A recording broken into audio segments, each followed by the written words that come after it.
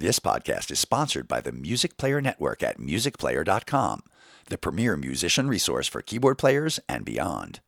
Since the year 2000, the Music Player Network has been the go-to source for news and views on music technology, playing tips, and gigging help. The Keyboard Corner is one of the longest-running keyboard forums in internet history, with guitar, bass, drum, and numerous recording and music tech forums also on offer. Frequented by weekend warriors, manufacturers' representatives, and professionals alike, MPN provides an invaluable resource for any musician, and it's 100% free to sign up and use. Go to www.musicplayer.com to see for yourself.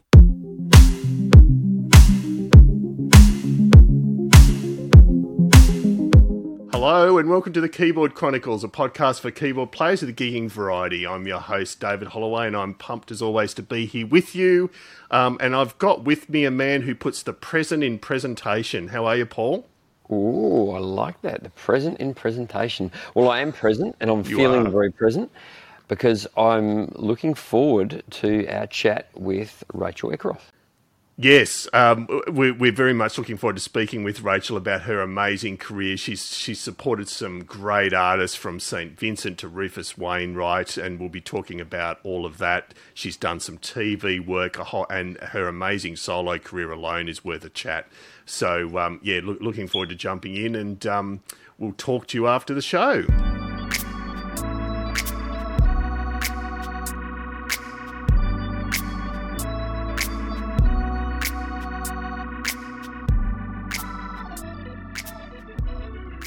Rachel, so wonderful to have you here. Really appreciate you taking the time.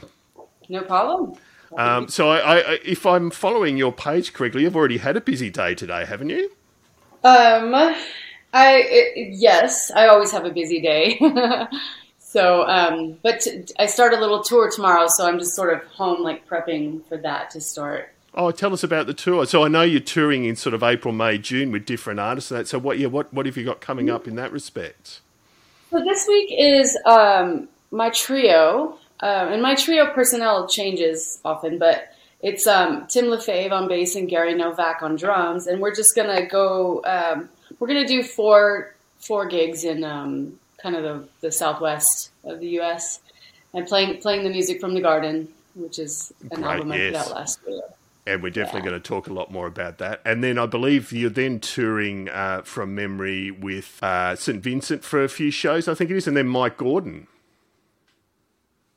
Yeah, so it's actually, in May I do the same, the Garden tour with a different trio, but in Europe. So we're going to do that in May.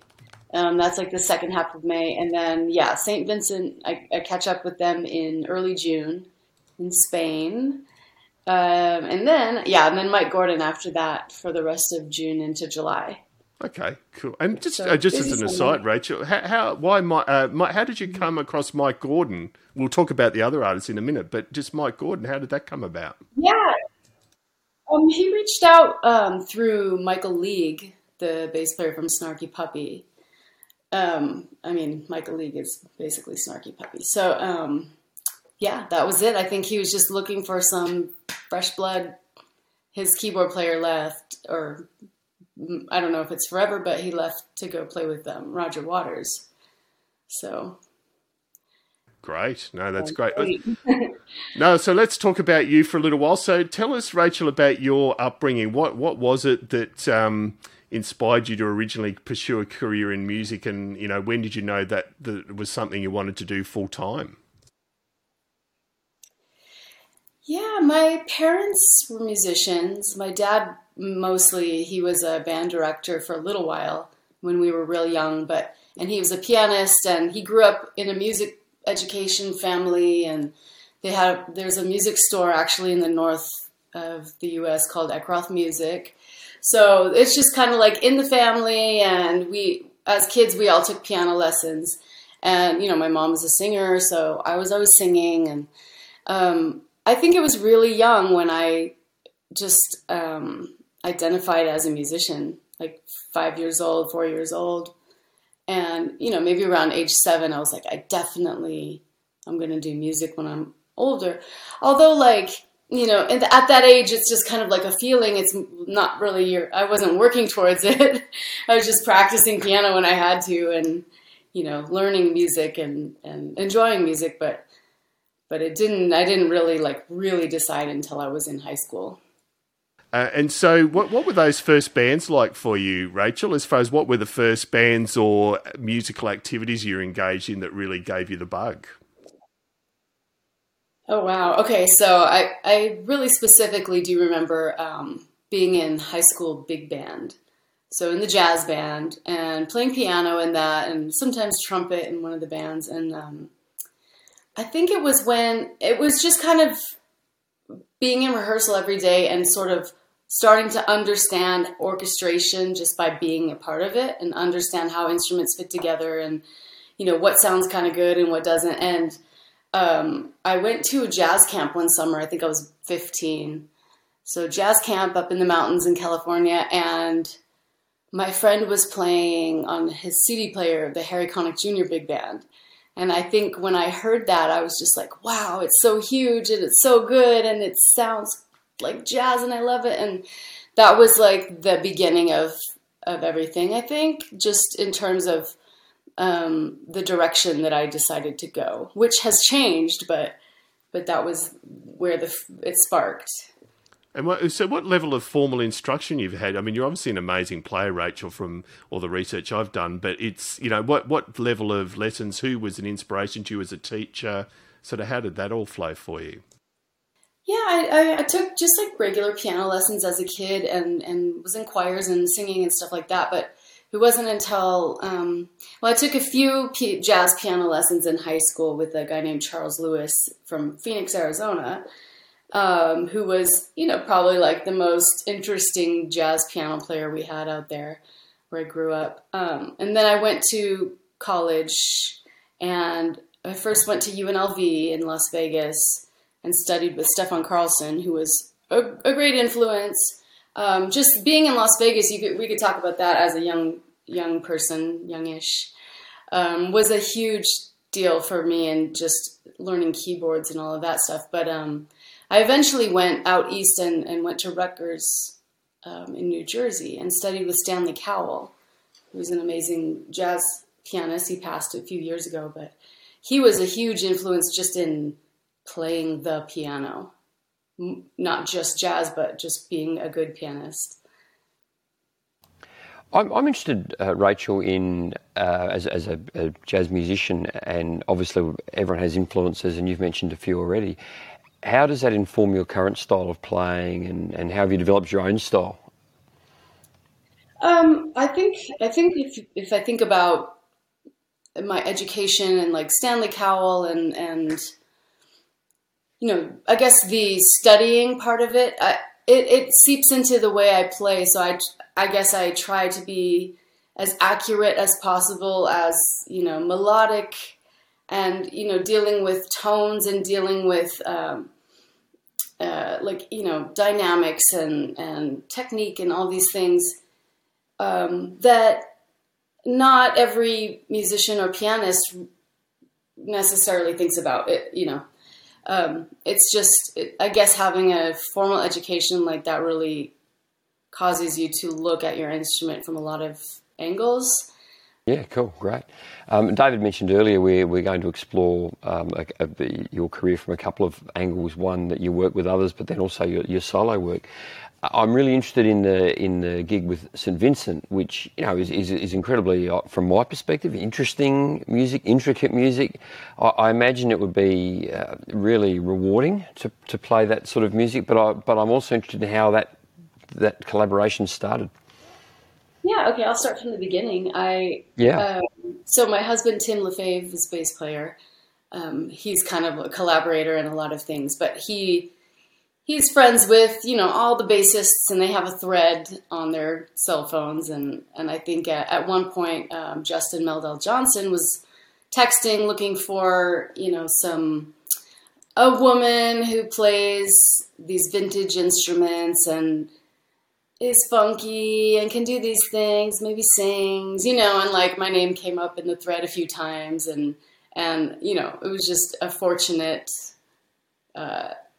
coincidence, I guess, that I was married to Tim. But yeah, I think because Annie was looking for a woman, there's just not a lot of us that do all these things. So my chances were, I guess, kind of high to get that gig. But thank God, people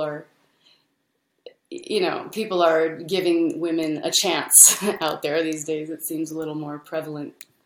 Yeah, that's a great thing, but yeah, I feel like you're selling yourself a bit short. Your playing's amazing, so I don't think you really got that gig based on being female. I'm sure it was based on your ability. No.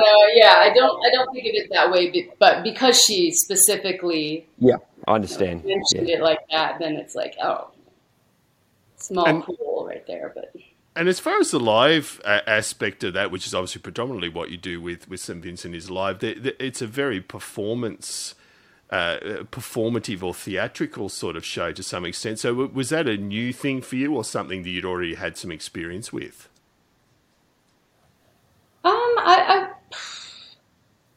It is, in a way, theatrical, but I was playing with Rufus Wainwright before that, who is maybe a few levels higher in that way, just not higher, but he just takes it a few levels deeper with the theatrics. And the tour we went on was actually pretty tame for him. But so we had costumes. I'm used to like having to, do moves or, little choreography things or whatever, nothing major. But so with St. Vincent, it was really about the costumes for the band and just, bringing the energy. She really does all the work with the theatrics and, and the stage setup and everything. So we're just back there rocking out, but yeah, a couple little things to do. But with those presentation elements in the case of St. Vincent, is it pretty much she'll just go, yep, this is what you're doing? Or do you guys get a chance to sort of contribute to what that might look like? She gives us a lot of freedom on that gig.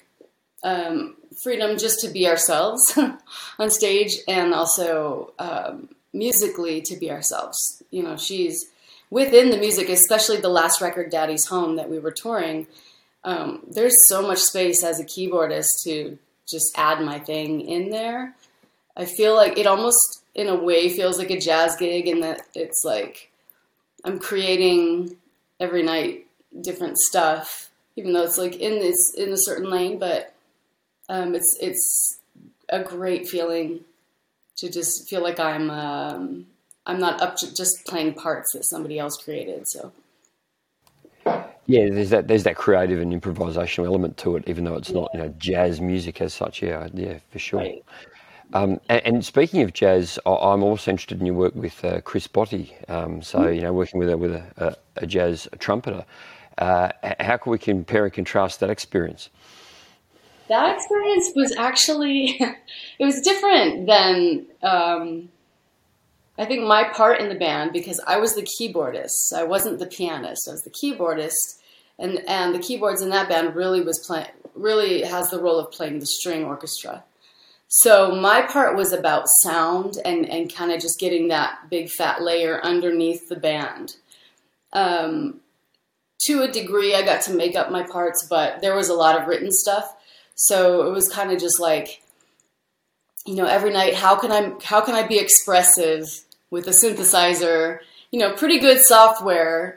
I was using like Cinesamples and I forget what else, but so it sounded really nice, and I think the job was to be consistently musical with what I've got up there, and then with St. Vincent, it's a little more free, and plus I was the only keyboard player, so I'm literally up there playing 7 keyboards and just kind of having a good old time in my little box. You raised a great point there, Rachel. What was the sort of introduction of you to the more technological side of keyboard playing? So obviously from the jazz viewpoint, piano, what got you into the synths and sort of getting exposed to that side of things? Well, it mostly happened in Las Vegas I moved here when I was 19. I'm actually back in Vegas now, but I moved here when I was 19 to go to college. I grew up seeing my dad playing synthesizers, and we used to, it was the 80s, so it was digital mostly stuff. So we would get in there and program things and sample our voices and have fun and make drum beats. So it's sort of been in my life, but when I went to Vegas, I ended up in a lot of pop bands, and I got myself a Roland XP50, which was my first board, and just learned less about programming sounds because the digital thing was a little trickier, but just more about getting MIDI stuff together and like setting up my playlists and getting all my sounds in order. I mean, I was young, and then just more about playing the styles of different things other than jazz on a synthesizer, and like understanding and learning what these sounds in the board were supposed to emulate. So it was like a small education back then. So that's when it started. Yeah, great. And so you mentioned before Rufus Wainwright. So let's talk about, again, how did that relationship develop? And you've already talked about the theatricality and how Rufus approaches a gig. Tell us about how that developed and what you learnt from working with him. Yeah, that one came from, so I put an album out. So I have different, we'll talk about that later, but I've got different kinds of albums out. It's not all one thing. So I put out in 2018 a record called When It Falls, which is produced by Tim LaFave, and it's all singing. It's all songs I wrote, and of course I'm playing on it, but it's very vocal featured and song featured. And we had the guitarist Jerry Leonard play on it, who Tim knew from the whole David Bowie circle. So Jerry played on it, and then, I don't know, a year later, I guess, when the record came out, and Jerry ended up being the musical director for Rufus. So he remembered that I could play and sing and possibly open for Rufus and play in Rufus's band. So that's what I ended up doing. So he called me to do that. And so I had a very long night because it was like a 2 record tour already. And then I would do an opening set in front. And, just seeing Rufus be so consistent every night with his voice was, probably the biggest thing I got out of that, and like how he was, he was serious about his craft, but when he got on stage, he was hilarious and also just a great performer, and it was inspiring, and to sing with him was, that was like a one in a lifetime kind of situation. So once in a lifetime. It must have been challenging doing the support slot for each night, and then backing up and doing the actual show. How did you manage your fatigue and focus over that tour?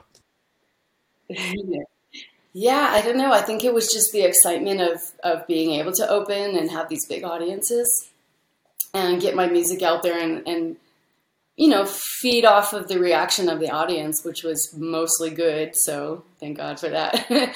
But, yeah, I think it was like the adrenaline and the excitement of doing it and doing my own thing. And I was the only one on stage. I was just in a little sea of keyboards and did my thing up there. And it was just exciting. It was exciting to be recognized as an artist. Absolutely. So that got me through. And also singing along with Rufus, it strengthened my voice, so I was able to get through a year and a half of tours. That's amazing. And so it's not the other end of the spectrum, but KT Tunstall's a very different artist to either of the other two, or the other three we've talked about now. Again, how did that come about? And I'd imagine that was a different experience again as far as playing with her. It was like more of a rock show kind of thing.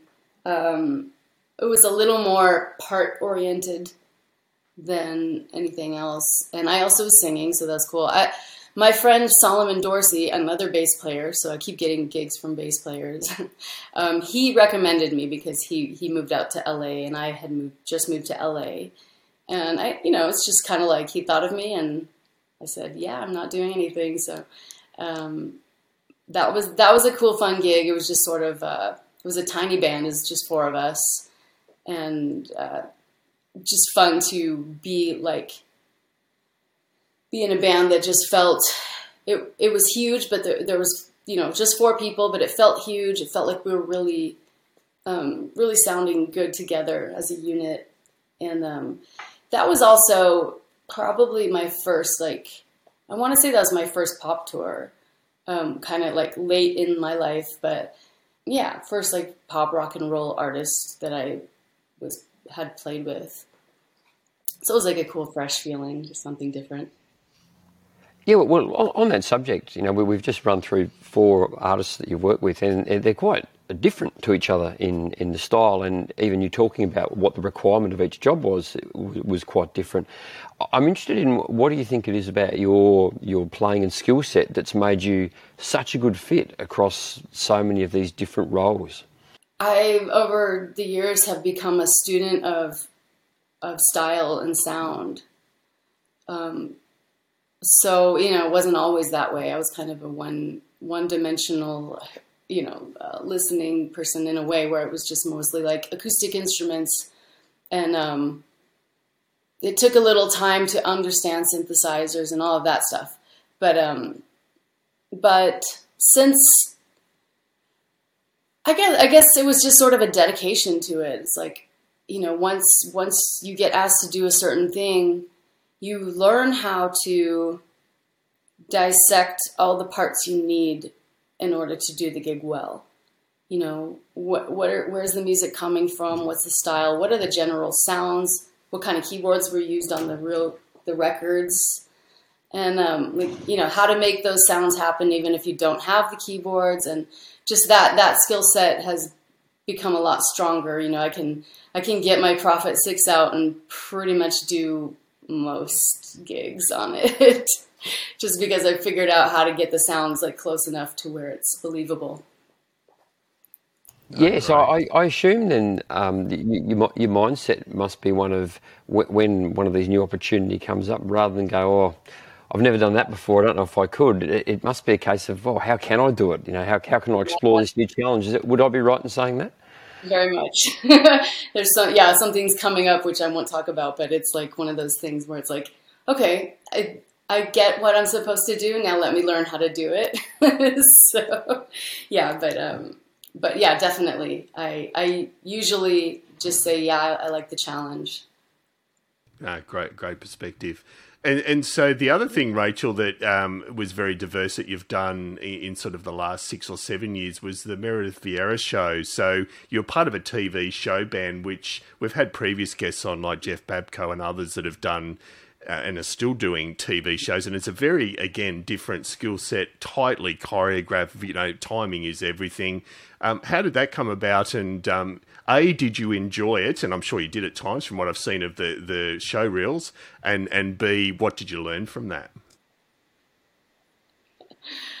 I enjoyed it so much. That's probably one of the favorite things I've done.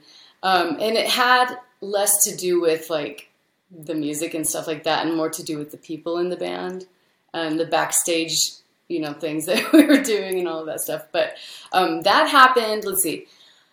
Here's a fun story. So the second time I moved back to New York, I think I was about 34, and second try in New York, just to, I don't know, who knows? I don't know what I was doing, but I was running out of money.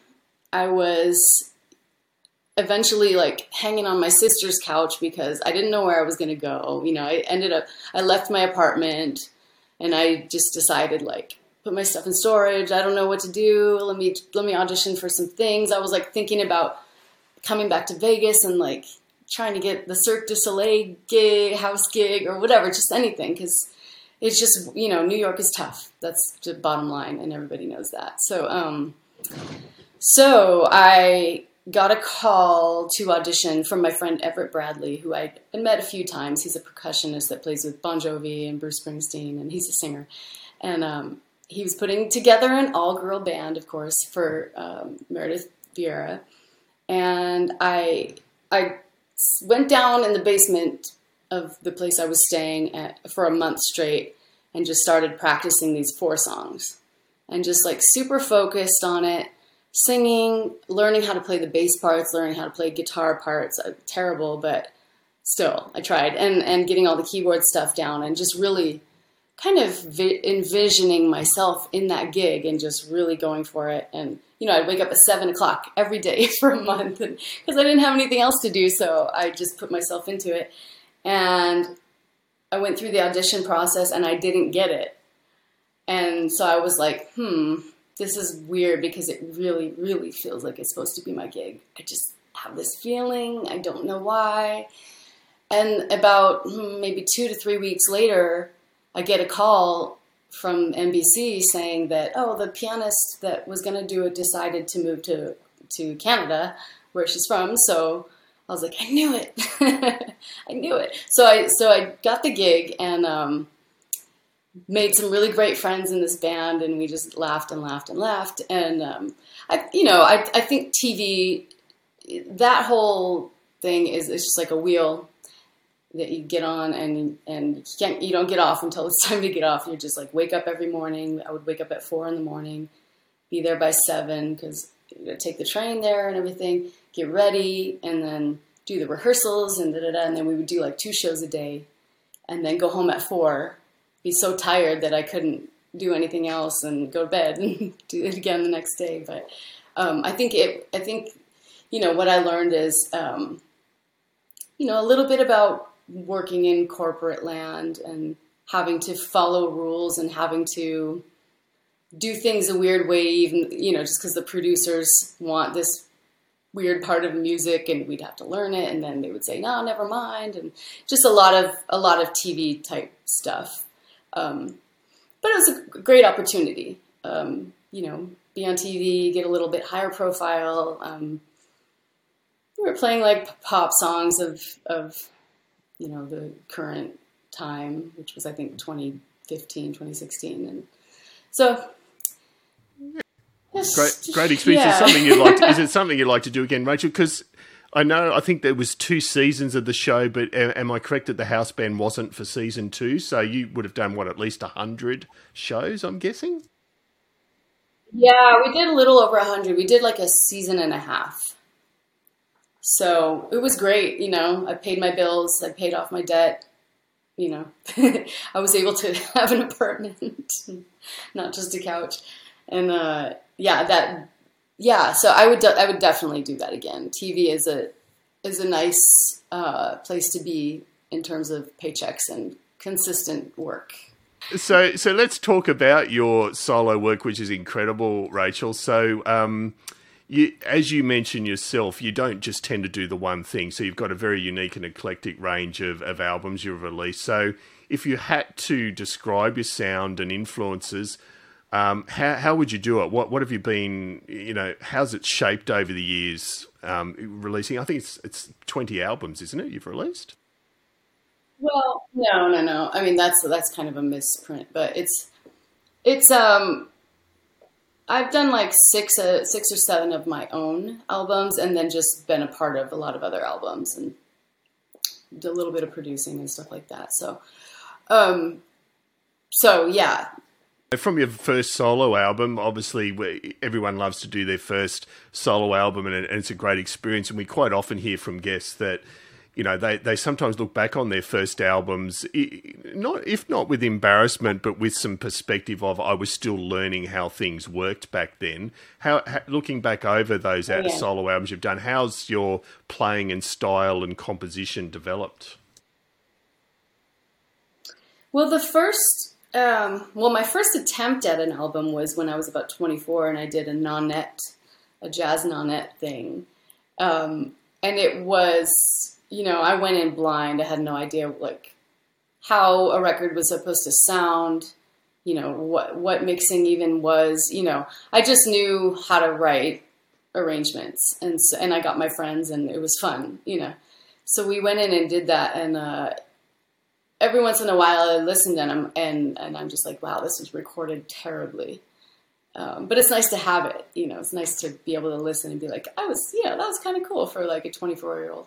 And then I did a jazz trio record right out of grad school with two of my best friends from Vegas. And that was a similar thing where we went to a good studio with a good piano and a guy who knew what he was doing and had a good reputation. So in that way, it was like safe, so it sounds fine. We're just young sounding, And then I did my first singer-songwriter record where I finally like penned some lyrics when I was about, sorry, this bug is flying, when I was about 30, 33, something like that.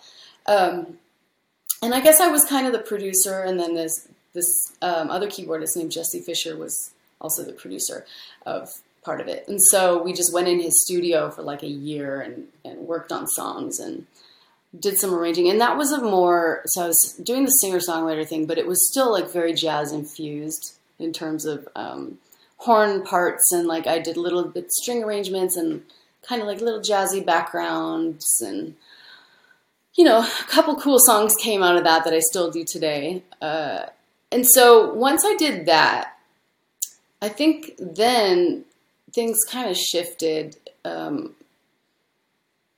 mean, that's about when the Meredith Vieira show started. And I think I just got into a world of like a different level of people doing stuff. I don't know if that makes sense. Just like musicians doing bigger things. And so just seeing and hearing how things are done on a higher level was really helpful. And then I met Tim Lefebvre, and he has this whole sonic thing that is so unique to him. And he brought a lot of that to the next record that I did called When It Falls. And he produced it. And a lot of that was really influential on just what I do now, like with pedals and sounds and creating. So yeah, I think it, just the natural progression is just like every record gets better. And I just finished, it's coming out actually this week, a solo piano record. So back to basics. Yeah, and that's called One. And as this podcast goes to air, it will have been released. I'm wondering, Rachel, if you can share with our viewers and listeners what the inspiration for that album was, what the key messages maybe that listeners can take away from it. Yeah, so One, it happened because for so long I've just been keyboarding, writing, arranging sounds, everything, playing many things at one time, singing, that I just wanted to just get simple for a second and just go back to the beginning. And also just in a way assert myself as a pianist because, a lot of people might know me just as a singer actually, or people might know me just as a keyboardist and have not heard me do like a jazz gig or something like that. So I guess in a way I want to make sure there's recordings of all the things that I do somewhere, somewhere before I leave the earth. I don't know. I don't know for what reason, but just sounds like a good idea. So, so I decided, I'll go in the studio. So my friends, the ones I did the first trio record with, Chris and Kevin, they have a studio in Brooklyn called Big Orange Sheep with a beautiful Fazioli piano. And so I went in there and I was like, let's just see what happens. So I had a couple tunes that I prepared, but it was mostly improvisations. And nothing, it's not crazy jazzy, but it's just little melodic improvisations that I came up with. And I think it turned out just really vibey and nice and kind of a nice little listening adventure. Yeah, so you recently released on your YouTube channel Three Wheels. So is this typical of the sort of style and texture where we might hear on the One album?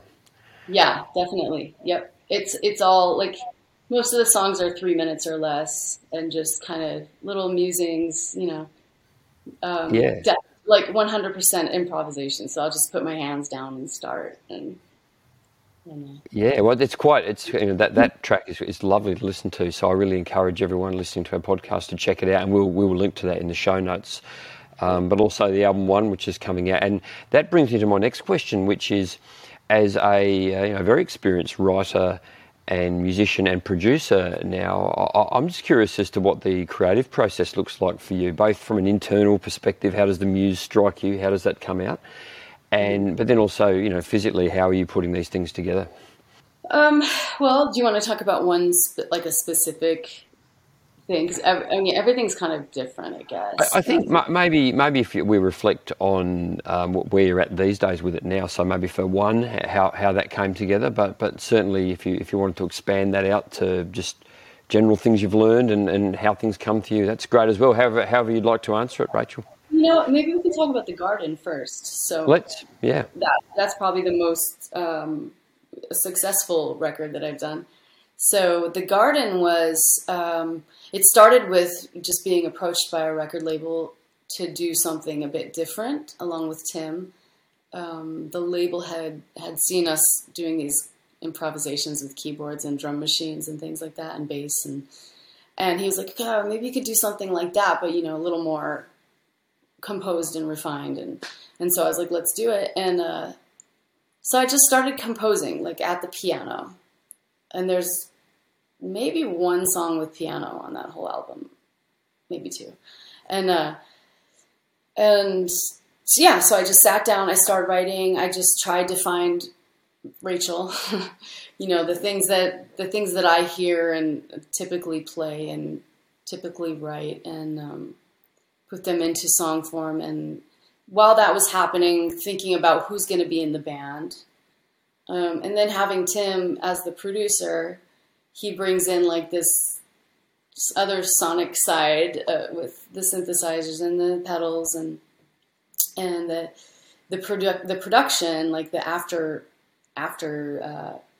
mix kind of crazy stuff that happened. So there's a lot of like ear candy kind of stuff on that record that was a little more Tim than me. But so with that one, it all sort of like, it was sort of like a slow process of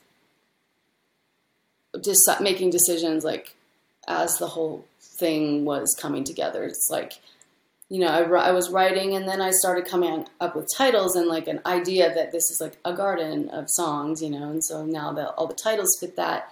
And then I was like, oh, I should write Donnie McCaslin would sound great on this. I love his sound. I know his sound. So let me write some stuff for him. And, and that goes for everybody on the record. And I don't know. It's just like it just evolved and then became awesome. Yeah, well, it obviously did. And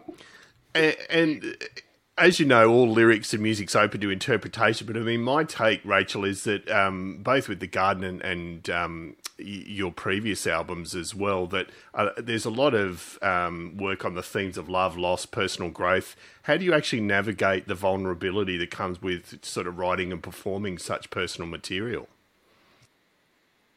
Yeah, I learned that writing a good song really depends how honest you are. At least that's for me. When I first started writing lyrics, I was just number one, just trying to learn how to do it. But number two, trying to fit like in the mold of what I think songs were supposed to sound like or talk about or whatever. And then when I started kind of going into personal stories and, putting myself out there a little bit, that's when they started to get better. And also, I figured there's a way you can write where not everybody totally understands your secrets, but some people will pick up on it. And so just getting it out there and like performing it, it's a little scary, but it's also a little empowering because you're just like, here's my shit. deal with it, you know. But also like the older they get, you know, the older the songs get for me, then the less I'm attached to the stories behind them, and so it just becomes a song. It's fine. And Rachel, I think if you ever do a solo rock album, it should be called "Here's My Shit." I think that's a great album title. Here's my shit. Deal with it. Yeah, and then the subtitle can be "It Became Awesome." That's my favourite line from you. You know, being serious, I think that the word that comes to my mind when I hear your music is authenticity, and so I think that's something that I'll really encourage our listeners and viewers to check out. That, as David said, that vulnerability, that authenticity. I think it makes it easier for audiences to connect with the themes that are present. So it's good to be able to share that with people, I imagine. Yeah, it's cool, and it's a cool feeling just to, you know, the more I grow as an artist or composer or whatever, you know, the more solid I feel in myself, and the happier I am about this choice I made to become a musician. Yeah. It's a never-ending learning process, and it's quite gratifying. And you know, for me, if you just keep working, it's like, you know, it all comes together eventually. And I know it's hard to look back, but I mean, you just mentioned about, you know, making the right decision to being a musician. In your lifetime, was there ever a time where you thought, I have made the wrong choice? Not totally. Not really. Not 100%. There just have been hard times where I've had to try to get another job or something like that. But there's never been a time when I could quit music. And I've had friends do it. You know, I've seen people really into music and then decide not to do it anymore. And it just doesn't compute. It doesn't work for me. I mean, who knows what the future's like, but so far it's like, that's kind of all I can do anyway. Did COVID make that challenging for you, Rachel? Yes.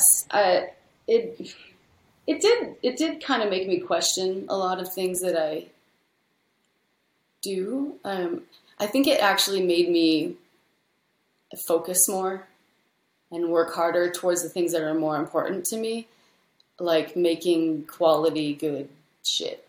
You know what I mean? So, no, but COVID, so when that happened, Tim and I went down to Tucson and sort of like hid away from the world, and we made a Patreon page, which is what I was talking about before, where we were doing all the jams together. And so we made this, you know, online thing and we got a bunch of subscribers, and we were paying our rent, and it was cool. It was good. You know, we were just working really hard to do it, to make it happen. But that's good. It's good. We put the focus and the energy into that, and things blossomed out of that energy. So, you know, blessing in a weird way, but.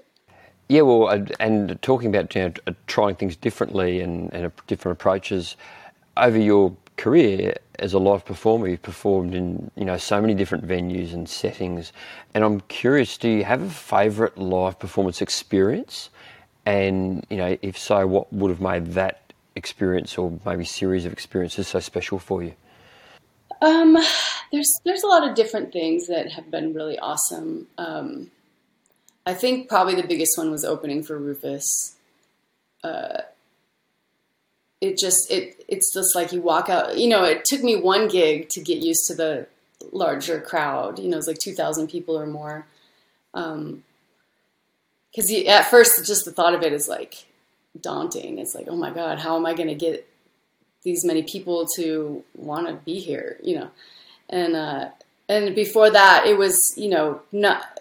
When I've done my own shows and things, it's always, you know, small clubs, 50 to 100 people at the most. And, so it was like a big challenge to get on stage and just be like, hey, I've been doing this for years. I know what I'm doing. So I think when we played at the Beacon Theater, that's in New York City. That was probably a big one for me. Because first of all, it's like one of my hometowns. And so a lot of friends were there, and we sold out, and my name was on the marquee, so that was like just a cool thing to see. So that was probably like a favorite. Yeah, there's been, there's a lot of like really great musical experiences that have happened in tiny places. So those are always really important too.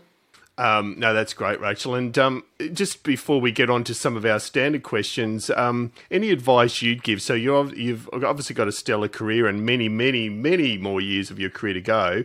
Any advice you'd give to, young musicians that are thinking of making a living in music? What would you advise them as far as trying to establish themselves in the industry? Yeah, I have a couple things that I always try to impart, and that's number one is that nobody's going to want it more than you, so more than yourself. So if you're really serious about it, don't expect people to give you anything. You have to go get it, and you have to work for it. And nobody cares about you. Do it yourself. That's like a weird way to say it, but it's in a way it's very true. It's like I care so much about my songs, but like why does the guy next to me have to care? They don't. So there's that. And then there's just the idea of putting, focusing your energy into the thing that you want, because it's really powerful. And it's not even, I'm not even talking about like energy, it's not like this magic thing. It's like literally the amount of work you do and the amount that you're putting your heart and soul into something and taking care of it and making it happen. It will turn into something else. Things will come out of that, even if it's 10 years later. So always important to just go all the way. Thank you so much for sharing that. We're interested in your favourite rigs, keyboards. You've mentioned a love of vintage instruments. You've mentioned some wonderful pianos that you've played on. And you've also talked about surrounding yourself on stage with multiple keyboards, depending on the job, obviously. So we'd love to learn what are some of your favourite keyboards that you've used in various contexts. Yeah, well, the Prophet 6 has been like the sequential instruments. Prophet 6 has been my main guy for 7-8 years. So that's probably been on most gigs with me, and I usually backline one when I can. So super versatile, and it's got, and the more I use it, the better I become at it, obviously. So it's just like super fun now. And I use a Vintage Vibe, which is a company out here that's making electric pianos. So they have their own line of electric pianos that are like kind of made like a Rhodes, but it has a bit of a different sound and a little more, they're newer, they're modern, so they're a little more sturdy, and and of course I have my one with my name on it, so it's extra cool. But it's just a beautiful sound. I'm going to use that on the Mike Gordon gig this summer. So Vintage Vibe, and I really fell in love with the Mellotron that I got for the St. Vincent gig. So I got the M4000D, I think it's what it's called. So the bigger one. And it's so beautiful, and you put some pedals on it, and it's just like this glorious, luscious, these pads and great sounds. And so that's a great one that I love. Yeah, great picks. And the Vintage Vibes are amazing pianos. I've seen Matt Johnson sort of play them on his YouTube channel quite a bit. They're just great pieces of gear. So, Rachel, another question we always ask is about tagging a keyboard player. So we're really pleased that we caught up with you because Carey Frank, when we interviewed him, tagged you as someone that he would love to hear more about. So are there other keyboard players out there that you've always been interested in their career story that you would, mention? I'm just trying to think of who hasn't been on your show already. Yeah. So I would say Jason Lindner would be a good choice to talk to. He's exceptional synth player, an amazing composer. He was on the Black Star album with Tim and Donnie McCaslin, and he's really my kind of like go-to guy to get ideas for the Prophet 6. So I steal all his ideas and make them my own. But he's amazing. So incredible. Also an incredible career and just a master of synthesizers. Well, thank you for the suggestion. We're going to chase him hard. Look out, Jason. We're coming for you. Watch out. One of the other standard questions we love to ask our guests is, what are the 5 essential albums that you could not live without when you're stuck on that desert island? Ooh, okay. Let me see. You might have to edit these together. So, Love Supreme. You've heard of that, right? Absolutely. So Love Supreme, John Coltrane. Sketches of Spain, Miles and Gil Evans. I would say Purple Rain, Prince. Fiona Apple's first record. And lastly would be, I really love the Charlie Hayden Liberation Music Orchestra. And I've got to say, that's impressive because quite often we warn our guests of that question, but I don't believe you would have received warning on that. So that's amazing you rattled those off so quickly. Well, it's because I've had a lot of these in the last 2 years, but they're all different lists. So I'm just like, there's Good probably work. more, but yeah. So our last question is actually a quick fire 10 questions, Rachel. So just short and sharp answers to some different bits and pieces. So, Paul, if you want to kick off. Sure, I'll start with, what is the first keyboard you ever owned? Oh, so like I said, it was the Roland XB50.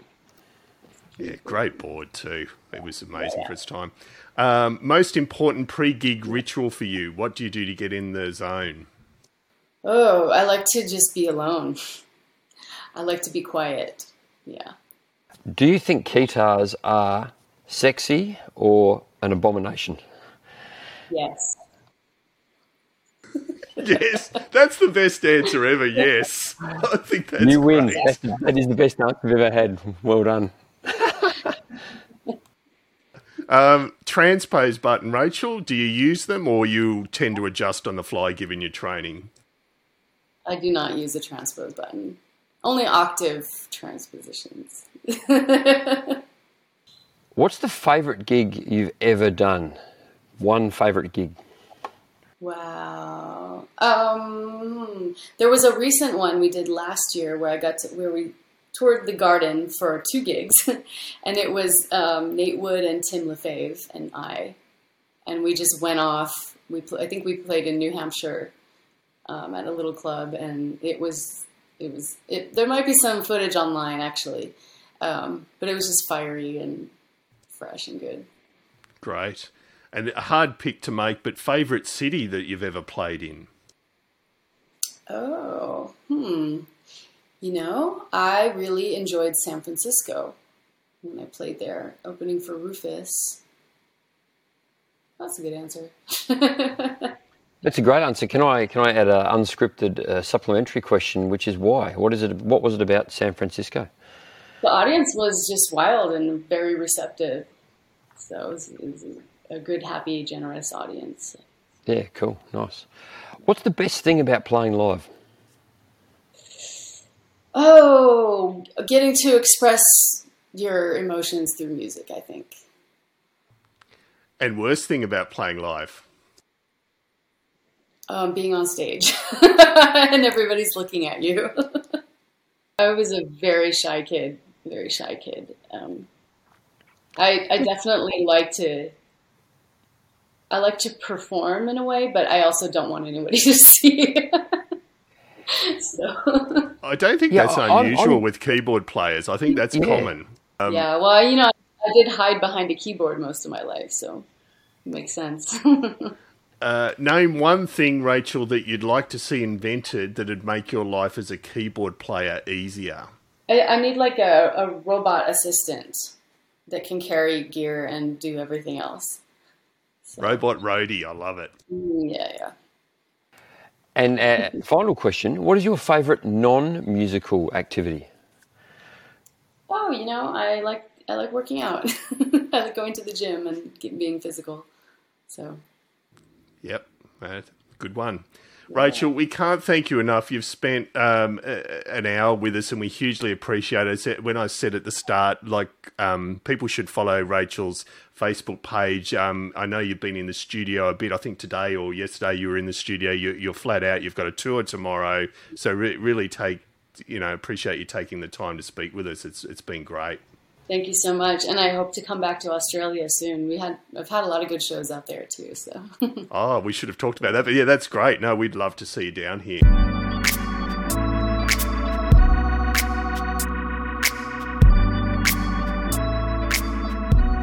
Paul, that was a buzz. Great to talk to Rachel. What an amazing career she's having. I'd argue she's not even halfway.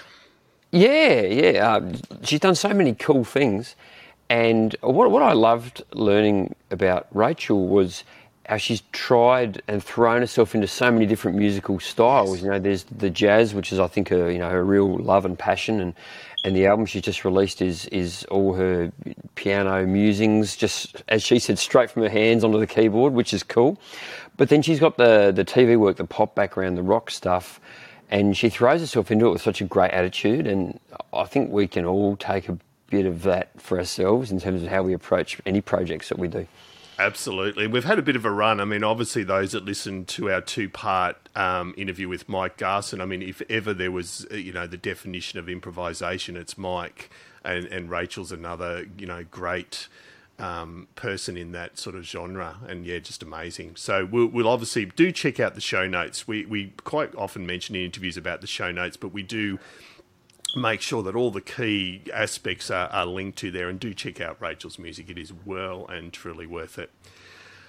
So yes, once as always, want to thank our key supporters. So a huge shout out to the musicplayer.com forums. I know they've been my home and Paul's home since about 2001. It's a long time. Yeah, you've been there a bit longer than I have. Yes, you've been there a bit longer than I have. But yeah, I think started hanging out there in about 2015. Yeah. So, but yeah, a great place, and encourage all musicians to visit it. It's brilliant. Great people. So, Brother Paul Brown from the Waterboys, love your work, Brother Paul, as always. And again, if you haven't watched the Brother Paul interview, it was after our interview with Brother Paul that he very kindly started to support the show. Amazing life history, and let alone how he plays, just a force of nature, as I always mention. I think it's about the 10th time I've mentioned his force of nature. It's one of my favourite go-to terms. And Tammy Catcher, Tammy's Musical Stew, we couldn't do it without you, Tammy. Hugely appreciate your support as always. And Radio Grande, a brilliant YouTube channel that reimagines great songs from a funk and soul viewpoint. If you like things like Scary Pockets or even Snarky Puppy, sorry, Darren and team, I'm talking about big time here, but you do a great job. And finally, but definitely not least, so that's mangling last but not least, and finally, go me, Midnight Mastering. So midnightmastering.com. I have used Mike and the team at Midnight Mastering for my own highly unsuccessful ambient projects. But that non-success is nothing to do with the mixing and mastering. He literally transformed the work that I did, and it has had some interest. Like all of us on Spotify, you're competing against 24 billion other people, which, that's just life. So yeah, midnightmastering.com. Thank you all for your support. We really do appreciate it. So we'll be back again in a fortnight or so. I think we mentioned last show the interviews are coming thick and fast, so it might even be more regular than a fortnight over the coming weeks. Do keep in touch. Our website is www.keyboardchronicles.com. Facebook, we're at The Keyboard Chronicles. Twitter at The Keyboard CHR1. And then good old-fashioned email at editor@keyboardchronicles.com. Love to get emails, and we do get them. And a thanks to Pete from Scotland. Pete and I, Pete's a regular listener. We've had a nice to and fro on email. He's been really enjoying the shows. And Pete runs his own podcast, which I do actually highly recommend. If you're into fly fishing, now here's a niche of Keyboard Chronicles listeners who are into fly fishing. Check out the fly fishing podcast, and I apologise, Pete, I can't remember the title off the top of my head, but there are only a couple of fly fishing podcasts. Do check it out. Yeah, Pete, just write into David and chastise him for forgetting the name of your podcast. But, I was just thinking about that, reflecting on fly fishing, and I'm not a fisherman's bootlace, by the way, but I can see the two disciplines, playing keyboards and fly fishing. I can actually see some synergy there, right? Because they both require a certain amount of precision, skill, dedication to your craft, and being able to, I think, deal with, long periods of time by yourself, getting to know your own personality and getting to know how that relates to the world around you, whether it's being surrounded by black and white keys and other musicians or stages and sound checks, or nature with beautifully bubbling streams and the sounds of birds in the forest. No, exactly. And I don't think I'm mistaken that one of the guests, and it is the Fly Fishing Magazine podcast, which will help you find it, is Peter's had Fergal Sharkey. For those that are 80s tragics like me, Fergal Sharkey is an avid fly fisherman. He's been on the show. Yeah. I'm pretty sure I'm not getting that wrong. I'm sure Fergal's been on his show. So, so definitely check it out. Anyway, that was a long-winded way of saying we love hearing from you. Do reach out. It is a highlight for us. And as always, if you'd like to become an official supporter, like those ones we've shouted out to previously, just go to patreon.com/Keyboard Chronicles. And even if you don't want the shout-out, for the price of a coffee a month, you can really help keep this little boat afloat. Paul, thank you, sir, as always. David, again, thank you for inviting me to share these great chats with these amazing keyboard players. And at least you don't expect an invite in the mail anymore. The key, you've got a key to the front door, and you've got your own couch in the living room. So it's the way it should be. And look, if you could kindly stop eating the food that I labelled, that I put in the fridge, that'd be really helpful to take. Oh dear, yeah. Look, I commit to nothing. So. And mostly, and most importantly, thank you all out there for listening. We do appreciate it. We appreciate all the new listeners we get each episode, and all of those that have stuck with us from the beginning. So as I said, we'll be back very soon. And in the meantime, have a great time.